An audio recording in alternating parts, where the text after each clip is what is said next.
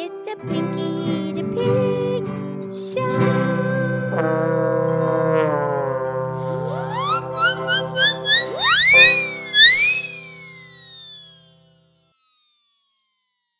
Okie dokie, it's me, it's Pinky the Pig, and it's time for our show. And it's Friday. Thank you for listening to the Pinky the Pig podcast show where you listen, laugh, and learn with an oink and a moo. And I'm here with my excellent friend, Mildred the Cow. Hi, Pinky. How are you on this fabulous 5-Minute Friday? I'm fabulous. How are you? I'm fabulous. You know, and I was watching my little friend, my little big sister, Penelope. She kind of is. I know. Yeah, she takes care of me. Right. And she's very fabulous. She's very free and happy. Well, she just turned 9, right? Yeah, she's 9 years old. And I was watching her and observing her. She's so pure and her thoughts are just so lovely and she's just happy. She just goes through. I was watching her. She's like playing. Yeah. And then she has a couple chores. She's doing her little chores. Yeah. And then she'd sit down and she'd read a little bit and she'd put the music on and she'd draw something and pick up the violin and she's just so free. Her thoughts. Right. The mind of a child. Very innocent, clear thoughts. One thought and then the next thought without getting all absorbed in one thought. Yeah, no. Because if you think too much about one thought, now you lose that pure, natural progression into the next thought.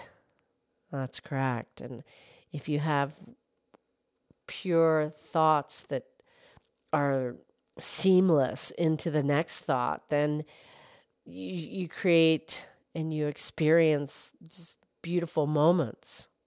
Well, life is made of small moments.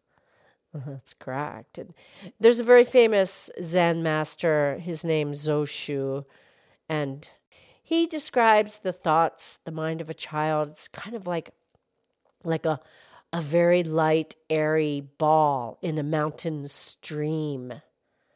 Oh, yeah, it's just bling on top of the water. Right, it's just one thought after another, and you picture that, and what the child does, and also someone who realizes how important it is to let the thought just be. What you do is you don't let the stream get in the way. Oh, the dancing ball. Right.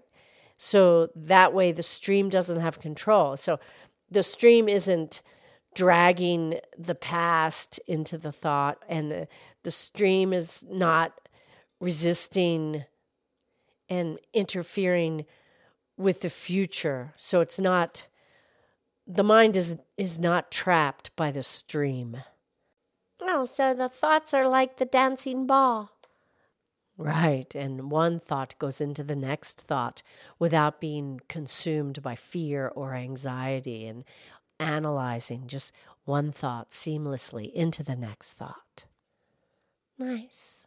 Because fear and anxiety, I mean, that's fed by, what we hear and what we see and even what we read. So we have to really choose wisely what we expose ourselves to, because it really is going to affect our thoughts.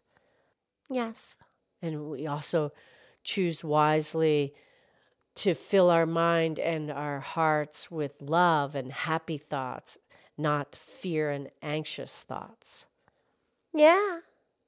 And we need to, accept the imperfections and not get all caught up, because if we can accept the imperfection, then we become free. And we have to let go of the expectation. You can't control it. Right. We have to let go of the expectations and allow our thoughts to flow freely without getting trapped in every situation. Yeah, that's not my style. Nor mine. Okay, Mildred, I could really see that in Penelope. Very pure thoughts, one into the next without being blocked by a bunch of other things trying to drag the thoughts down. Right. Okay, Mildred, you have a great weekend. I'll talk to you on Monday. Okay. I love you. I love you.